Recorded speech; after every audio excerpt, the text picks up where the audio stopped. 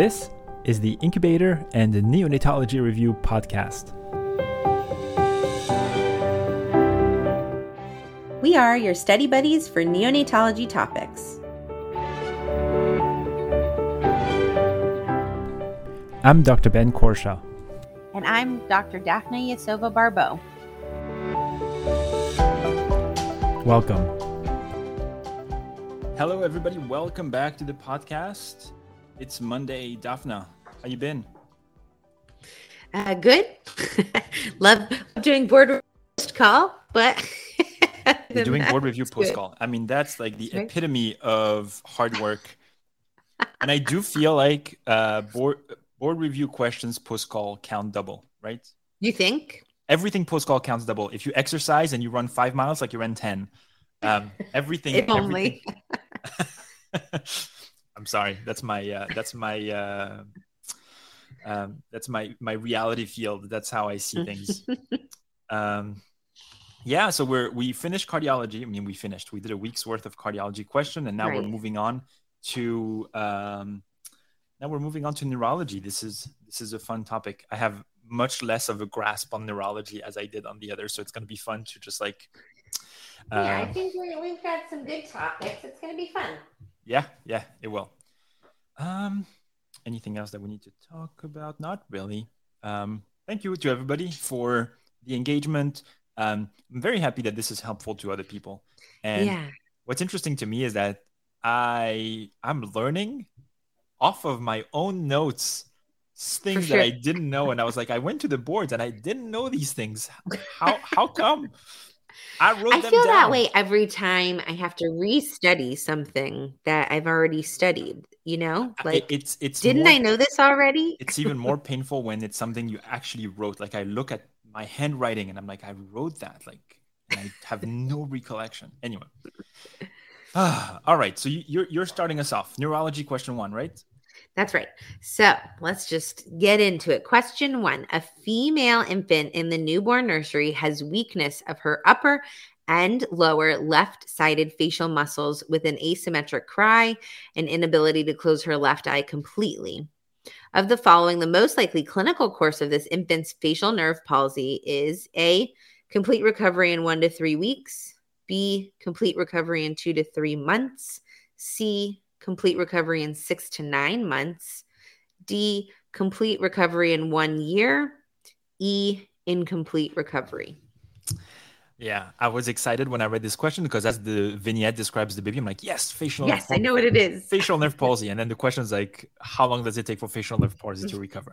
Interestingly enough, one of the first few deliveries I attended as a resident by myself was a baby with facial nerve palsy. And I just I was like, my God, like the first few deliveries I go to, this kid has a stroke. That's it. Like, what am I supposed to do? So I have a vivid memory of that delivery where the kid's face is like the kid's crying and it's asymmetrical. And it's like, holy shit. That's right. So anyway, the bottom line is I didn't know what is the recovery time. I did know that you could recover from cranial nerve 7 palsy. I didn't think it was a year. I didn't think it was 6 to 9 months, but I was hesitating between 1 to 3 weeks versus 2 to 3 months. Mm-hmm. And I picked 2 to 3 months. And unfortunately. That was a good guess. That was pure. Yeah, it was a guess. that would be a potentially reasonable answer for, say, a brachial plexus injury. Maybe that's what I was thinking. So the brachial plexus injuries tend to take weeks to months to recover. Mm-hmm. But in the terms of facial nerve palsy, actually, we would expect complete recovery in about 1 to 3 weeks, which is great that we can tell parents that in the delivery room. And so this is kind of just one of those rote memorization questions, but I think we can talk a little bit about facial nerve palsy, particularly the risk factors associated with that. And they are forceps delivery, a baby who's large for gestational age, specifically birth weight of 3,500 grams or more. And if mom is a primip, so this is the first delivery. And so in general, we expect babies to have complete resolution in a pretty short amount of time. Okay. Should we go to question number 2?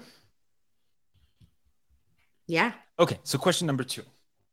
Dr. Barbeau, you have a female infant born at 39 weeks gestation that has perinatal depression, requires resuscitation in the delivery room. Upon admission to the neonatal intensive care unit, she has apnea, respiratory failure, and requires intubation. Her neurological examination demonstrates an intact papillary and oculomotor response,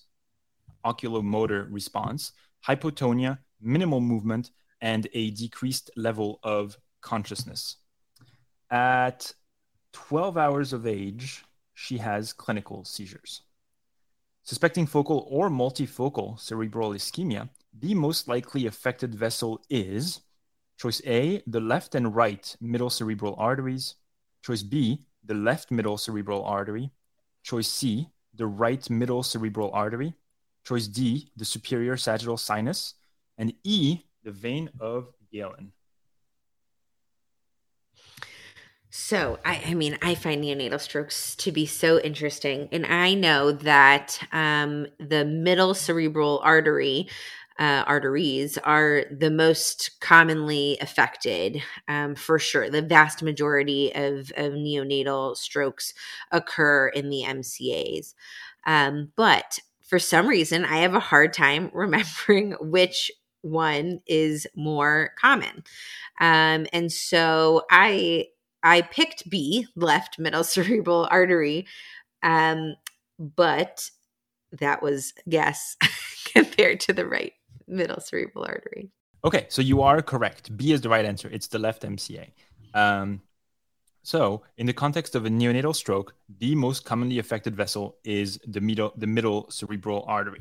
And when you're looking at the occurrence of strokes in the different types of middle cerebral arteries, the way it works is that left is the most prevalent with 60%, right is second with 20%, and bilateral is 10%. Bilateral kind of makes sense, right? Because to have like bilateral MCA stroke seems like an odd thing for something like that to happen. So it can make sense that would be the least likely. Now, the question you may ask yourself is then why left and not right? And I did some digging as to why that would happen. And it basically ends up being related to the stream of blood and how the PFO directs blood towards the left MCA preferentially. Okay. Now, I'm not going to go into too much details because I don't think I can give you much more than that in terms of how the stream actually makes sense and how it actually goes into the left MCA. But this is the reason. It's because the PFO, as blood streams through the PFO, it tends to preferentially go into the left MCA. Okay? Okay. Now. So I'm do you have a mnemonic? I do not. It's left first. I mean, the way I think about it is that now that I understand that the PFO is responsible, I'm assuming it's to stream the blood into the left side so that the blood can go into the aorta, which is like a left-sided type of arch. And so I'm thinking left towards the aorta, towards the left MCA. I mean, that's the way I remember it. It's terrible, but whatever.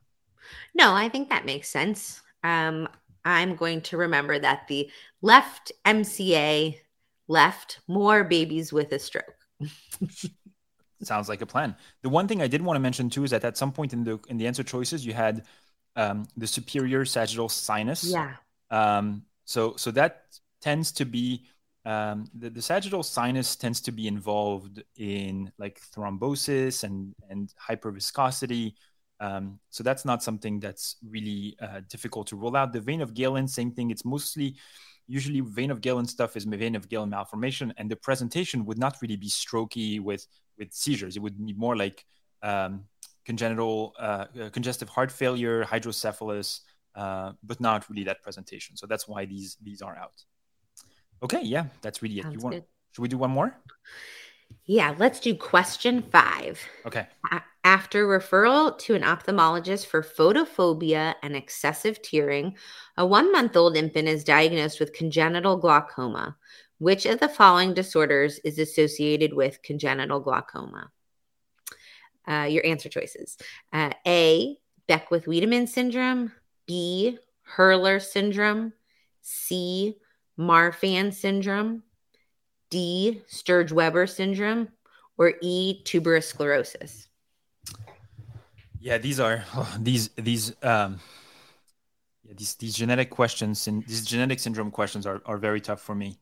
I did pick the answer of Sturge-Weber because I had remembered that Sturge-Weber is the Port-Weinstein, and the Port-Weinstein sometimes covers over the orbit and the eye, and so I remember that they could have glaucoma.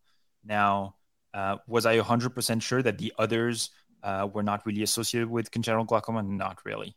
So anyway, I picked Sturge-Weber because I remembered something vaguely about the glaucoma, but yeah, so that's absolutely right. So Sturge-Weber syndrome is certainly associated with glaucoma. All of these syndromes are associated with some sort of ocular finding. Okay. So let's briefly review Sturge-Weber syndrome again. Like you said, Sturge-Weber syndrome has that Port-Weinstein. And if it includes the forehead, the eye, and the maxillary area, there's almost a 50% chance of glaucoma. And Sturge-Weber syndrome in general is associated with congenital glaucoma in 30 to 70% of affected individuals. So really a high proportion of glaucoma. Other things that are associated with glaucoma are neurofibromatosis, retinoblastoma, homocystinuria, trisomy 21, congenital rubella, remember that one, and Stickler syndrome, and long-term exposure to corticosteroids. But let's talk about some of these other disorders. So Beckwith-Wiedemann syndrome is most commonly the hallmark associated with that is hemihypertrophy. And I remember that Beckwith-Wiedemann means one side is wider. So that's how I remember Beckwith-Wiedemann. And to that point, the babies tend to be LGA. They can have macroglossia. So everything is wider than expected. Even the name feels big. It's like Beckwith-Wiedemann. It's like large. Big, wide syndrome. That's what I think. That's right. Beckwith-Wiedemann syndrome. But those babies have hypoglycemia in infancy related to hyperinsulinism. Some of the other things that come up in clinical kind of case scenarios are that these characteristic ear pits or tags.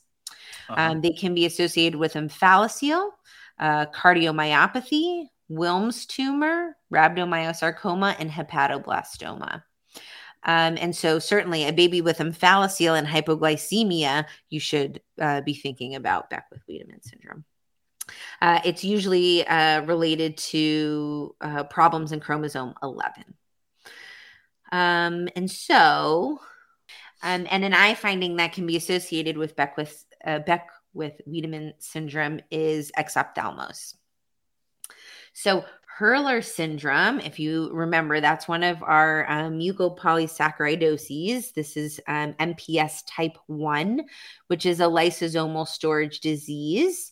Hurler syndrome specifically has a lot of skeletal abnormalities. So I was always taught to remember that the hurler, somebody who throws something, might have skeletal abnormalities, significant cognitive impairment, heart disease, respiratory problems, can have deafness.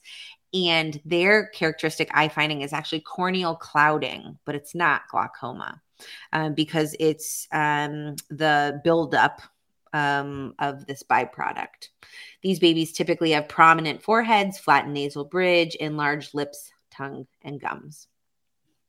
So Marfan syndrome. I did remember the eye findings of Marfan. Let me not sell myself short. I know like the dislocation of the lens. I remember that. That's right. And, we don't think about Marfan that often in neonatology, but you had a baby we thought about Marfan in. Yeah. And there's certainly an infantile form with early severe progression. And there are some babies who have Marfan syndrome who, when you look back, had some characteristic findings. They tend to have long fingers and extremities. They can have joint laxity. In the infantile form, they can have contractures, loose redundant skin, very poor feeding. The hallmark cardiac findings are prolapse of the mitral and tricuspid valves. They can also have some skeletal findings like scoliosis. And like you said, it's the lens dislocation that's really the primary ocular finding. Mm-hmm. That being said, some babies with Marfan syndrome, some people with Marfan syndrome do have glaucoma, but the hallmark really is this lens dislocation. And then we'll talk about tuberous sclerosis again, which we've talked about a few times in the last few weeks. The earliest features are the hypomelanotic skin findings. So the tubers are found under the ash leaf trees, so the ash leaf spots, and they have rhabdomyomas, cortical tubers, and then similarly, they have retinal or optic nerve hamartomas. So that's their eye finding. So the pearl was really that Sturge-Weber syndrome, specifically if the port wine stain is found over the forehead, eye, and maxillary area, that they have nearly a 50% chance of glaucoma. Yeah. Thank you so much, Daphne. That was helpful. Oh, I'm so glad. I think that's all we have time for today. That's right. We hope that we got your day started with a solid 3 questions, and we'll see you tomorrow morning. Bye. Bye, Daphne. Thank you for listening to this episode of the Incubator and Neonatology Review podcast. If you like our show, please leave us a review on Apple Podcast or Spotify.